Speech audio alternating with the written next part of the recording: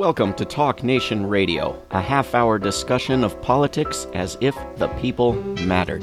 I'm David Swanson. I recently took part in two public debates at Radford University and Eastern Mennonite University on the question of whether war can ever be justified. My debate partner was Pete Kilner, who teaches ethics at West Point Military Academy. The first debate at Radford University was recorded by David Barsamian's Alternative Radio, and with their permission, I am airing the first half of that first debate last week and the second half of that first debate this week. To hear both, you can visit talknationradio.org to see the videos of both debates, including the second debate, which happened the following evening. Go to davidswanson.org. We come into the middle of the debate. One more point. When I say that war can never be justified, I'm willing to agree to disagree about wars in the past if we can agree on wars in the future. That is, if you think that before nuclear weapons, before the end of legal conquest, before the general end of colonialism, and before the growth in understanding of the powers of nonviolence, some war like World War II was justified, I disagree, and I'll tell you why at length, but let's agree that we now live in a different world, in which Hitler does not live, and in which we must abolish war if our species is to continue. Of course, if you want to travel back in time to World War II, why not travel back to World War I, the disastrous conclusion of which had smart observers predicting World War II on the spot? Why not travel back to the West's support for Nazi Germany in the 30s? We can look honestly at a war in which the U.S. was not threatened and about which the U.S. president had to lie to gain support, a war that killed several times the number of people in the war as were killed in the Nazis' camps, a war that followed the West's refusal to accept the Jews whom Hitler wanted to expel, a war that was entered through provocation of the Japanese, not innocent surprise. We can learn history instead of mythology, but let's recognize that we can choose to do better than our history going forward. So when my colleague tells us that a war is only justified, this was his opening remarks, a war is justifiable when your country has been attacked by an aggressor nation. This does not describe any wars I'm aware of. It certainly does not describe the Gulf War. Who attacked the United States to start the Gulf War? Who attacked the United States to start the war on Bosnia? This is a mythology that somehow having U.S. troops abroad being attacked or having our economic interest. This was Trump's State of the Union. He justified more military spending, more nuclear weapons, because nations might challenge our values or our economic interests. Are you going to threaten genocide for a better trade agreement? What do you mean, threaten your values? You mean not share them? I'd be glad if people didn't share Mr. Trump's values in many cases, I'm sorry to say. So I would love to hear from my colleagues some examples of when the United States was attacked by an aggressor nation and why we need to dump our grandchildren's unearned pay into preparing for that eventuality rather than making it less likely by behaving better as a citizen of the world and cooperating and making friends with other nations instead of provoking them to further war. Thank you. Thank you, especially for the nice setup at the end. Yeah, we haven't been attacked, which is wonderful. So we haven't been the person walking home tonight who gets attacked. But we are the fully capable person who can prevent other people from being attacked and who can come to their aid, whether it's to the Kuwaitis, whether it's the Bosnians, whether it's the people of France and England. I would encourage you to go over to World War II ceremonies in Europe. The people love us. I've lived in Europe. A pacifist is someone who has never been threatened. Realistically, when you're threatened, you're willing to fight back. There's a great book called War is a Force That Gives Us Meaning, written by Chris Hedges. He was a New York Times correspondent during the siege of Sarajevo. He was in Sarajevo. And just talking a few months ago, he said both these lines. He considered himself anti-war pacifist. He's seen too much war. He hates it. He says, war is always wrong. But boy, I was really proud of those Sarajevans. They were totally justified in fighting to stop extinction from the Bosnian Serbs who were attacking him. Well, then war's not always wrong. The Bosnian Serbs were wrong, but you just said how much you admired and how much you loved and how proud you were of the Bosnian Muslims fighting back. So it comes back to our same point. In war, there is always someone who's really bad. Or maybe people who are really confused. But usually there's someone bad, doing something they shouldn't, being a militarist. The person fighting back is justified. Suicide, that's a terrible thing. One thing I work for, if you look up for me, or I work on, is moral injury. I think we have to help soldiers make sense of encountering evil in war. And it seems to just jump off on you. But the problem of suicide is a much bigger problem than just our veterans. It seems to be a problem of meaning within our society. We should love our enemies. I don't think we train this way, but I think it is fully consistent to love someone and in certain circumstances, in order to protect others, to do violence to them. Let's say I had an alcoholic brother who was very violent, who was in and out of jail for years. And one time when he's really drunk, he's coming out and saying he's got a gun, he's going to get in a car, and he wants to go kill some person for whatever reason. And all his other brothers, knowing you can't reason with him when he's drunk and he's this angry, go up and have to fight him, beat him up, to stop him from going out on the road, killing someone else or killing himself. That was an act of love. If you just came up with it, it was an act of violence. Two wars out of dozens and dozens of wars over the past decades cannot possibly justify keeping around the most disastrous, costly institution known to humanity, the worst thing we ever do to each other. We can talk about why those two particular wars were not necessary, were not last resorts, were not just causes, were not, the propaganda to sell the war on Yugoslavia, the intentional, as I said, avoiding of agreement in the debate, but to justify this disastrous institution and all of the agreed upon unjust wars in recent decades with those two little wars is ridiculous. I heard, Pete, in an interview, you talking about soldiers killing people on Haifa Street in Baghdad, and they killed 3 insurgents, clearly bad people. What is a clearly bad person, I want to know? And how is it that you love them and characterize them based on not having met them, but having heard they were armed and in a street in Iraq, clearly bad people? And again, yet again, what good did killing all those people in all those streets in Iraq do for Iraq? Yes, we're supposed to ask each other questions. I'm not sure if my partner wants to do that. Okay, you can ask me a question first, and then I'll think of it. Well, I've asked quite a few. I've asked what good has been done thus far for Iraq. I've asked how you can quantify which wars are the good ones and which wars are the bad ones. Well, these are pretty good. The good ones are the ones in which there is a value to defending human rights in the political communities. I know you've never been to Iraq, you haven't been to Afghanistan, you haven't been to Kuwait. I've spent a lot of time there. I had the great luxury, I wasn't a trigger puller, I was a researcher. And so I went along with patrols day after day when their 2007 surge, when they're clearing pretty much every house in Baghdad and in the country looking for weapons. I would just sit and talk with the family, with the interpreters while soldiers were going through things. I found overwhelmingly the people wanted us there.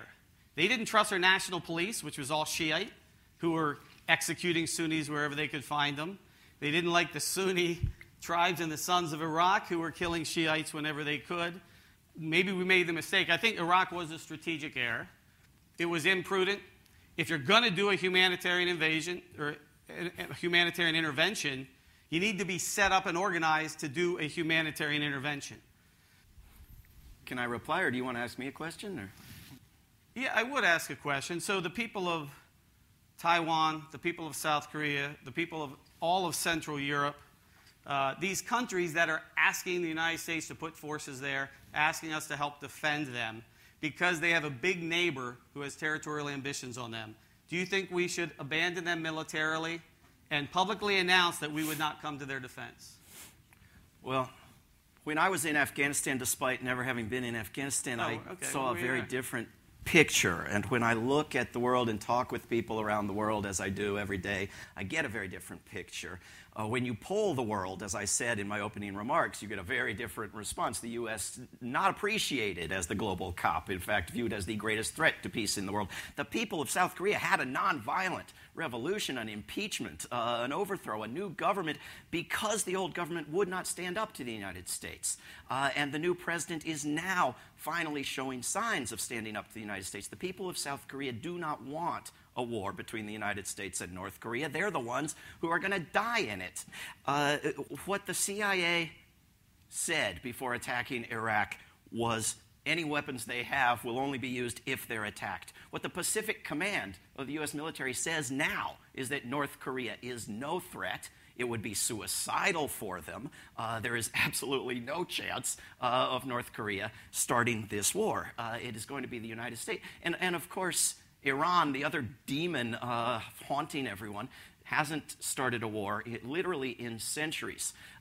Do I think anybody wants a war? I think when you see the U.S. ambassador to the United Nations go and almost parrot word for word Colin Powell, substituting the word Iran for Iraq, that's somebody wanting a war. I think when Mike Pence, as well as the president of Japan and Mike Pence's wife, seem to be the only three human beings in a giant stadium who cannot stand for a celebration of peace and unity and must sit on their rears glaring around at people wishing for hostilities, that's resistance to peace, if nothing else. I'll do a final comment, because I think you try to create division where there's not. I have deep concerns. I hate the military-industrial complex. Right? We don't need to be doing that. I think we need to reassess our role around the world. I think every country that we have forces in should have a plebiscite, have a vote to say whether they want us or make them commit to that. All of those are fully consistent with the principle for people in the United States or anywhere in the world that every political community has the right to defend itself against external attack. And if you don't think that there's bad actors who conduct external attacks, then I'm not sure how all these wars are always happening all over the war. Yeah. But if you let the people of Jeju Island have a vote, there goes the new base on Jeju Island. You let the people of Okinawa have a vote, there goes you let the people of Italy have a vote, there go the base. I mean, the protests, well, let's see. The resistance. What do you mean, let's see? Vicenza, Italy, where I used to live, they had a public vote. Do you want the base expanded several-fold? Overwhelmingly, no. They threw out the government. They overthrew the national government of Italy over this issue. And what happened? They built the base anyway. I guess I have to trust you. And the things I know about, I get some concerns, but we can open to questions. I'm a honorably discharged member of the Air Force of the United States as a conscientious objector back around the time of the Vietnam War. I want to offer my questions to Pete. You may see my shirt here. It says, when Jesus says love our enemies, I think he meant don't kill them. In light of Jesus' teaching to love our enemies, how does any war make sense? That's my first question. And as a member of the Church of the Brethren, one of the historic peace churches, we have always taken the position that all war is sin. What's your response to that? And then thirdly, if I may, you said that a pacifist, and I'm a conscientious objector, so I guess you could say I'm a pacifist, is one who's never been threatened. I would ask you about Martin Luther King Jr. and Nelson Mandela, who were threatened and who remained nonviolent. And that's great. You could add Gandhi to that, right? Because they were trying to convince a wider population that did have strong values and care about what's right and wrong. So that's the third, your question. The first question about how can we love our neighbor and kill them. You don't go just... Enemies and kill them. Yeah, your enemies. Well, everyone's our neighbor, right, in that sense. I think a very healthy analogy for thinking about war is a doctor performing an amputation. Because if you just look at the action, that dude just went up and cut someone's leg off with a saw. It's violent, it's sad, it changes things forever bad, right? But in the larger context, the only choices they had at that point were to let the person die or to perform the amputation. So war happens in the realm of really bad choices. Right? War happens when we all say we want peace, but someone's not allowing that to go on. It's sad. It's tragic. War isn't good. War isn't like helping people cross the street. War is saying we have an awful situation. What can we do to end the situation to reestablish peace and security? Sometimes you have to say it's not the most loving thing to do to engage you, but it's the loving thing to protect all these people you're threatening. That's how. I'm a scientist, physicist and biologist, why is there war, and why is it persistent? The point I would make from the perspective of human biology is that the low casualty rate of war, historically, is an indicator that war pays, that war has benefit. And the benefit is that the predator gets away with something. And the other side of that coin is that those who would be preyed upon have better organized themselves and get defensive.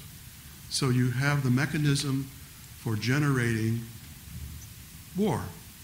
So if the casualty rate in war were to be extreme, 50%. Every time you go to war, you're going to suffer a 50% casualty rate. And you can also add to that the loss of treasure. There will be a 50% loss of national treasure. It wouldn't be done. But the fact that it's low makes it feasible. Can I respond to this one? Because I also wanted to respond to your earlier. Okay, can I make one pithy comment and then you get the whole thing? I was going to say, the biggest thing we could do to cut down on unnecessary wars is make it that everyone who votes for war, the president and everyone else, their family members have to go fight on the front lines.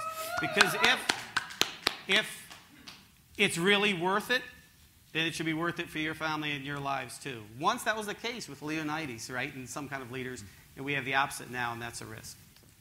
I think your comments, sir, are very helpful and useful and relevant. I think it's useful to point out that the casualty rate in Iraq was very significant in the recent wars for the Iraqi population, whereas the U.S. deaths in that war, like in most wars that take up 90% of the reported deaths in U.S. media, were, 3% or something of the deaths in that war. I just wanted to speak to this constant retreating to analogies, because a good Samaritan as an individual is not relevant to the institution of war or the launching of war by governments or non-governmental groups. Even warmonger herself, Margaret Thatcher, said if the Good Samaritan had just had good intentions, nobody would remember him. He also had money. Well, he not only had money, he had a voice, he had a brain. This notion that if you see someone being attacked on a street, there's nothing you can do but shoot the attacker. That you can't say, for example, to take the analogy to the level of U.S. military spending, would you like $5 trillion to stop attacking that person? But it's just for me to even engage in that discussion takes us away from the question of war, which has almost no relationship to doctors performing surgeries or people rescuing victims of mugging. If we're going to talk about war, let's talk about some wars. There's one issue in particular that I'm really interested to hear more from you, especially from David, and that's on the issue of nonviolent resistance to evil in the world. I personally am skeptical that can always be effective. I think there are some cases where it may not be effective. I think, obviously the seminal example in history is the Jews of Germany and Eastern Europe in the World War II period under Hitler, and doing sort of the Gandhi-style nonviolent resistance may not have been effective in that case. But it sounds like your opinion is that it always can be effective, and I'm interested to hear more about specifically how you believe that can be the case in a situation like, for example, fighting back against Hitler nonviolently. Another point I want to make or question related to this is, what do you think about the idea of international institutions taking over the responsibility in the world for peacekeeping? What if we had a more robust United Nations, for example, or some kind of organization of that nature that would play the role of being sort of the defense mechanism of last resort in cases like genocide? Nonviolent movements are not always effective. No one has ever claimed they are. What the facts have shown is that they have become over twice as likely to succeed as principally violent movements. I wish these plastic bottles of water around here were Evian, because I think it's relevant that Evian is a town in France where the Western the nations of the world met and considered where will we accept all the Jews that the Nazis want to expel. They didn't want to kill them for years. They wanted to expel them. It's equally, not equally, but it's insane. And the outcome was, as with numerous other conferences right through the course of the war, we will not accept them. Right through the course of the war, Churchill and the State Department were telling the peace activists who were demanding that the Jews be taken out, we can't be bothered. We couldn't do it. We know a lot more about nonviolence now than people knew back then. So I think when you look at something like the people in Tunisia 7 years ago overthrowing a government with a nonviolent movement, many flaws, far from perfect paradise in Tunisia, you wouldn't go back to them and say, hey, you really should try this other method that kills lots of people and is over twice as likely to fail. Just because they might have failed. Of course they might have failed. Yeah, when I heard the question, is nonviolence always effective? Has there ever been a nonviolent movement that has expelled a foreign invader? Well, you're not going to count the Soviet Union in Eastern Europe. You're not going to count the Baltics and their nonviolent movements that took apart the Soviet Union. If you're not going to count Morocco in Western Sahara, if you're not going to count Israel in parts of Palestine, if you're not going to count parts of Ukraine, in fact, in the current turmoil on both sides of the question, expelling armed invaders nonviolently from their cities. I mean, what are you going to count as a violent invasion? Well, do you want to have a final word? Because I just had a final word. Well, you can. I would conclude that in large agreement that the power to destroy the earth with fire and fury at the drop of a button should not be entrusted to anyone, anybody. Nobody should have that. And if we did have a referendum, as was almost enacted in the 1930s before any war, we wouldn't have any wars. If we had democracy instead of wars to spread democracy, we wouldn't have wars. Yeah, I'd love to believe that's true, except they're always popular when they start with a whole lot of support. What soldiers worry about is when you get us into silly wars, aren't committed as a nation to do it, and then we're stuck with fighting it when the popularity goes away. Let's have a big round of applause for our Thank you. Thank you. That was Pete Kilner and David Swanson. Is war ever justifiable? They spoke at Radford University in Radford, Virginia.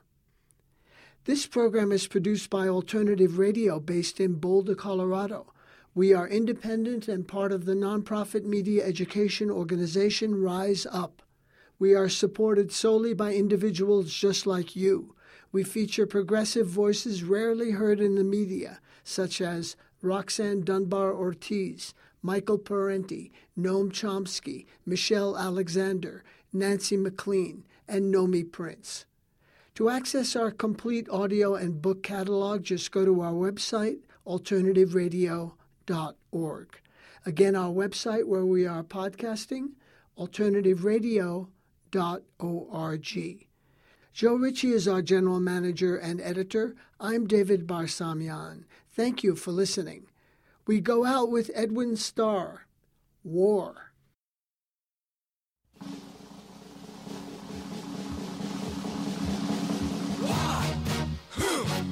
Yeah. What is it good for? Absolutely nothing. Yeah. What is it good for? Absolutely nothing. Say it again, y'all. Look out. What is it good for? Absolutely nothing. Listen to me. I despise. 'Cause it means destruction of innocent lives. War means tears to thousands of mothers die when their sons go off to fight and lose their lives. I said war. Good God, y'all. What is it good for? Absolutely. Get said again. War. Lord. What is it good for? Absolutely nothing. Listen to me. This is David Swanson. We've been listening to an excerpt from Alternative Radio. which aired a debate I participated in with Pete Kilner, professor of ethics, as they call it, at West Point Military Academy. Pete and I held this debate at Radford University and another the following evening at Eastern Mennonite University, both of them here in Virginia. The videos of both debates are available at davidswanson.org. The audio from Alternative Radio, the first half of this first debate was aired last week, and you can find it at talknationradio.org. We have listened to the second half of the first debate this week. I think the second debate was actually the best one, and again, you can watch the complete video of both debates at davidswanson.org. Here's No More War by Howard Switzer. All of us out on the street thinks everybody should understand that killing don't stop killing very good. I don't care how it started, don't matter anymore, 'cause no amount of killing's gonna even up the score. No more war, no more war.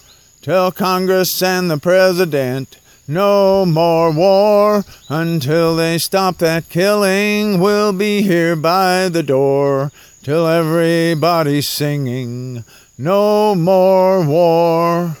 We know why they do it, making war that is.